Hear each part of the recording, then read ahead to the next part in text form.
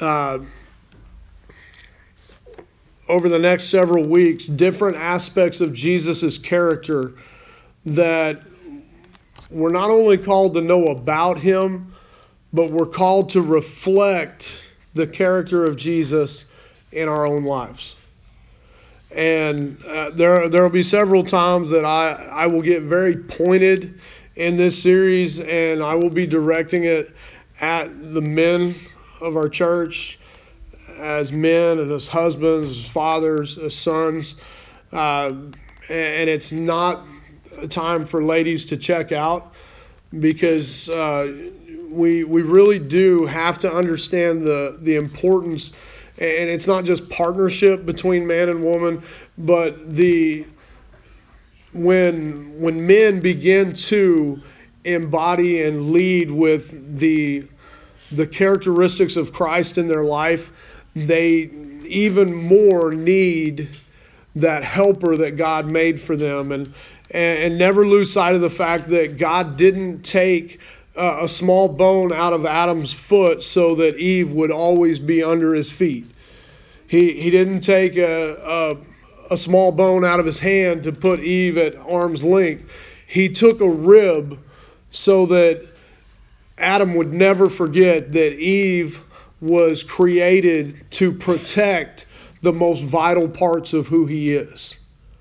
And on the journey as men to reflect who Christ is, and women, you need to reflect who Christ is in your life as well, because none of these characteristics are inherently boys only, okay? But the model in Scripture was that men would lead.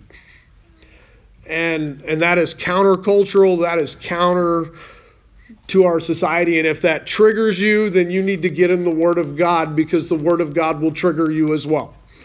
So that's kind of the disclaimer as we begin to jump into this series. Knowing Jesus, John chapter 16. And I think I typed John, and I really want Matthew.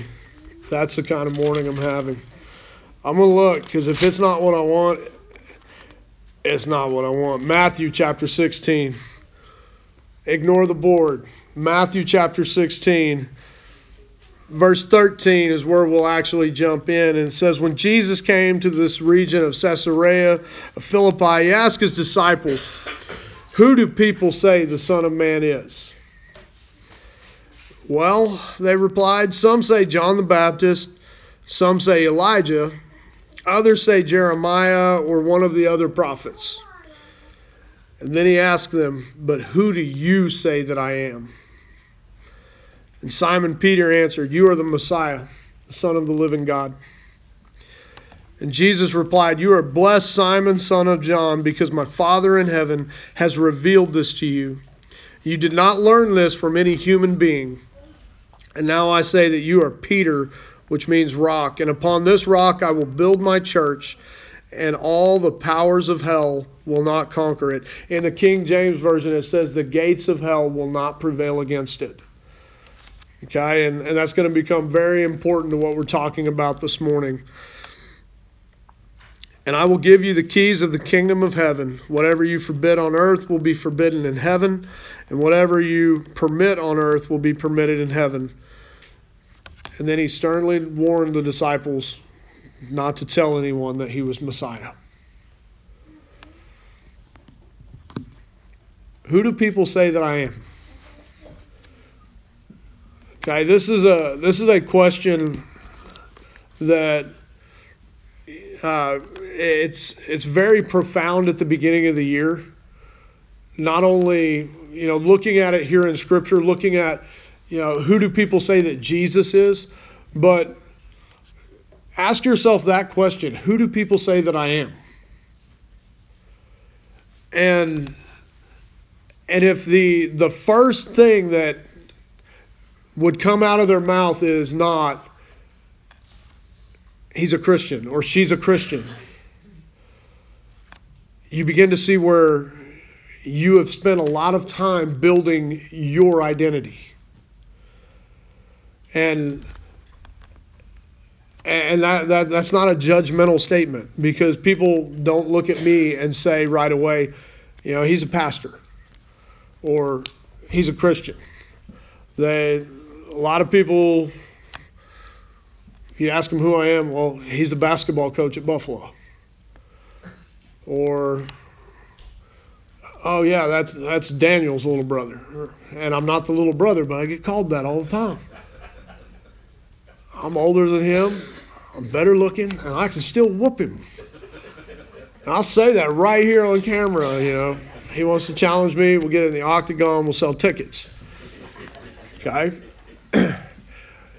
And as long as I'm living, I'm his older brother, and he can't get away from it, no matter what he does. And I'll quit cracking the ugly jokes. Mom will get mad. Mom watches sometimes, so we got to be careful. But who do people say that I am?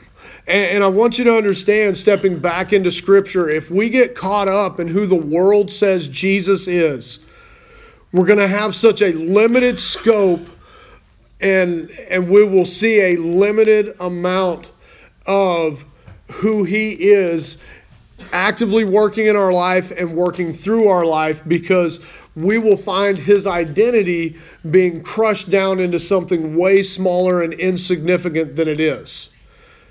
Jesus is so much more than our world has made Him to be. And sadly, the worldview of Jesus, and they try and label this into Christianity as well, is that He is just loving, gentle, kind, petting lambs Jesus. And, we get the painting of Him gently knocking at the door, and I'm glad that painting's there, because that is who He is. He is gentle, but He's so much more. And He is, was, and always will be who John the Revelator sees coming back riding a white horse with a sword coming out of his mouth to destroy the armies of the world. He's a righteous coming judge and king who is not going to come back as a gentle baby born in a manger. He was that same person when He was born in the manger. Okay, and we collapse this down so much that people try and write off when Jesus went and tossed the tables in the temple. That wasn't a gentle, Shakespearean actor moment of, I will flippest thine table now. It was a premeditated act where he wove 3 strands of rope together to create a whip. I have watched my son duplicate that act in our backyard. It's a scary moment, even when it's a 12-year-old that's doing it. And, we're talking a 30-plus year man weaves this together, and he goes in, and, I don't think he just necessarily grabbed tables and flipped them. He may have kicked some of them over. Chuck Norris had to learn a roundhouse somewhere. And he came and he drove them out with a whip.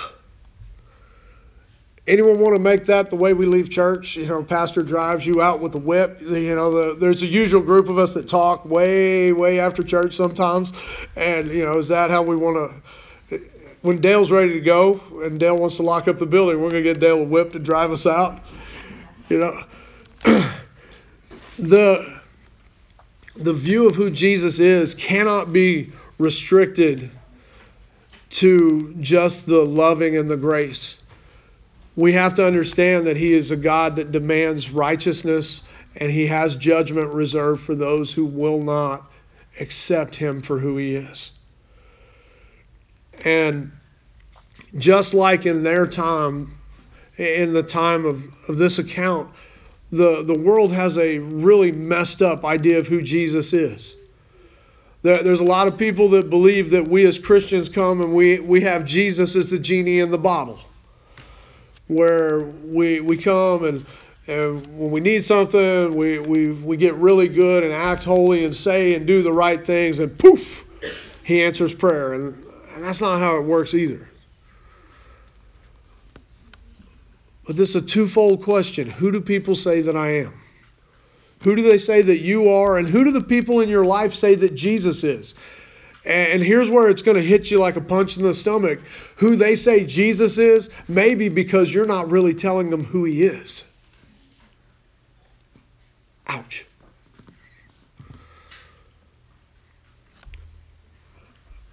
And then Jesus brings the question back home to the disciples. Who do you say that I am? Who do you say that I am? Because here's the reality of eternity. It doesn't matter who your mom says Jesus is, who your dad says Jesus is, who your great-great-grandpa said Jesus was. When you stand before the great white throne of judgment, it's going to matter who you said Jesus is. Did you say that, yes, you're the Son of God. You died on the cross for my sins. You died on my cross that I deserved. And you walked out of the grave on the third day to show that God the Father had given you all authority in heaven and in earth. Because if you can't say that for you, it won't matter what mom and dad said. It won't matter what church you grew up in. It won't matter if you sang the songs. It won't matter if you were raised Pentecostal like me and you raised your hands and you got emotional and you cried. None of that will matter if you never said it in your heart that Jesus is the Son of God. If you never made your life about knowing him, you missed it. Who do you say that I am?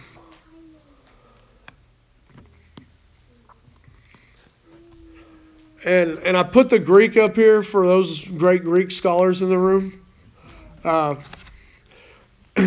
That translates the gates of hell. And until I was studying this and going back just one more time this morning, those fine-tooth details, I'd never really looked at what the gates of hell were.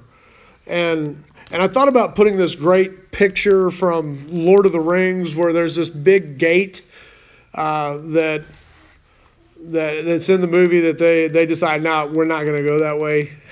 If you've seen the movie, if you haven't, it's well worth your time. But I'd always pictured these big gates like you would see in the old fortified cities that could only be opened from the inside. And when I began to read and study a little bit about it more, the gates that are referenced here are similar to the gates of a prison. And not just a prison, but a vast prison. And when I read that, God just broke something in me. Because the world we live in is broken. And it's a vast prison with many gates that are keeping people bound up in the prisons of sin and addiction. And it even got brought up, just another little nugget in Sunday school where I'm not exactly sure how it was said, but it was something about how people, they get set free from these prisons and then they just willingly walk back in and become a prisoner again. And I mean, that is a picture of addiction in a nutshell. And the world around us is full of these prisons that people find themselves in. And when we know who Jesus is, that Jesus is the Son of God, Jesus said that knowledge, the gates of hell cannot prevail against it. You can walk into the middle of someone else's addiction and open their eyes to the reality of who Jesus Christ is. And the gates that are holding them prisoner will not prevail against the Word of God. in your own life, if you're finding yourself falling through a struggle where you continually cycle back into this struggle with sin, you need to take a moment and realize that the gates of hell will not prevail against you. That when you know who Jesus is, He's right there with you, ready to walk out the prison gates. And what happens if we become a church full of people who don't see people by the label of their prison or their addiction, but we see people as a soul who I need to go kick in the gates and introduce them to the one that will set them free to walk out. I want you to understand, you cannot drag somebody out of sin or addiction, but you can walk in and hand them the key. The struggle sometimes in the church world today is the same struggle the Pharisees had. And the reason the Pharisees were ineffective for the kingdom of God is because they viewed everyone who was struggling as unclean and unworthy, or a detriment to their reputation. Well, I can't be seen with so-and-so. I'm telling you, if word gets around that your pastor is hanging out with the town drunk, don't think anything of it. Okay? Because somebody's got to go kick in the gates. Well, I could never. Well, that's so-and-so, they're a convicted felon. Well, if they're back amongst the general population, they need someone to step through that other set of gates that are binding them and introduce them to the freedom that is in Jesus Christ. There's a vast prison full of people who are stuck because no one's willing to bring a key. No one's willing to meet them where they are. You want a ministry? Here it is. You have a prison ministry every day because people around you are locked up in different cells in this prison that is this life. It's not always a sin. We'll put the quotes around it. How many people do you meet every day that are fighting depression? I just need somebody to step into that cell with them and tell them you're loved, you're valued. God sent His only Son for you. There is a hope beyond this life. There's a hope beyond the darkness of today. And I'm here to share Him with you. His name is Jesus.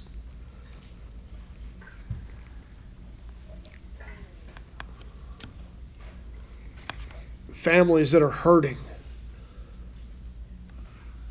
You see it every day. We live in a world that's so broken, yet we walk around in freedom with no purpose. That's the greatest struggle of young people today is they're always, well, what's my purpose? And that's why this younger generation has a higher suicide rate than any before it, because no one is speaking to the purpose of their life. And let me tell you this, your purpose is very simple. If you woke up with breath, God has a purpose for you. And according to the Word of God, you can do anything that you're willing to pay the price and work hard to do. So you have potential. So what happens if you take that purpose and that potential and you lay it in the hands of Jesus and you say, Lord, give me today what you want me to do. Give me my daily bread. Because the Bible's very clear. If you don't work, you don't eat. What happens if you put that bread right back in the hands of Jesus and say, I want to work for this today. What's it look like? Who do I need to go see today? Who do I need to speak to today? Who do I need to just reach out on the phone with a text message and encourage them? Who do I need to take it a step farther when I say, how's your day going? And they give you the, oh, I'm good, I'm fine. How many times do you take it a step farther by the leading of the Holy Spirit and say, really? Really? Because if you need to talk, let's go grab coffee. You know, really, there's that project that you just need an extra set of hands for and you think everybody's too busy. I'll drop what I'm doing and I'll come hold a ladder. It doesn't always have to be a sermon for you to kick in the gates of hell. Sometimes it just has to be a small sacrifice of your time.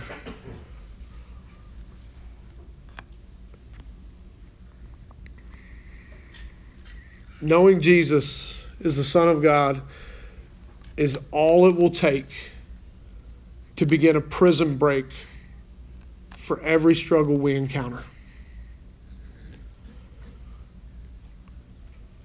Any of you ever watch any movies or TV shows about breaking out of prison?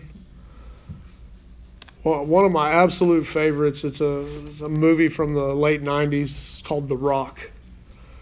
And Sean Connery, which, you know, you get two actors of completely different scale in this movie together, Sean Connery and Nicolas Cage. You know, you have really smooth Sean Connery, then you have Nick Cage. But these two guys are having to break back into a prison to stop a terrorist attack. This is man movie on overload. And I look at it and I think, we're the ones who have been set free from these prisons. We're called to break back in to show other people how to get out. Because what good is freedom if you just keep it for yourself? You know, the founding of our nation was built on people who wanted freedom to live their life on their terms and to worship and to serve God how they wanted. Where would we be today if they had just ran away from the struggle and said, you know, I can find my freedom here rather than work and fight and scrape with other people to bring freedom? And the crazy thing about it is when you begin to help others with their prison break by introducing them to Jesus, you're just going to keep finding one more. And more of them will start to gravitate towards what they're seeing going on in your life. And then you'll have that moment after moment after moment where you won't be asking anymore the question of who Jesus is in your life, because he'll be answering it for you. And you won't have to wonder who people say that you are. Because when you repeatedly walk into other people's mess with the message of hope,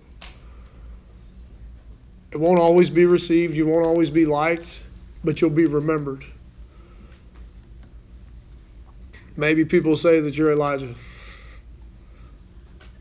Maybe they'll say you're John the Baptist.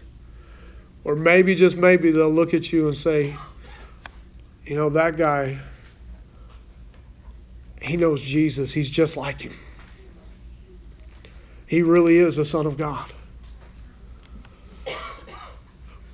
Because at the end of this life, I don't just want to hear, well done, good and faithful servant. I want to hear, welcome home, son. Because that's the purpose. Being so much like Jesus that you ever been confused with your other sibling? You know, I want to be so much like Jesus that I get the same kind of hug from him, from God the Father, that Jesus gets. That'd be so cool. because Jesus wouldn't be jealous, because we brought him glory.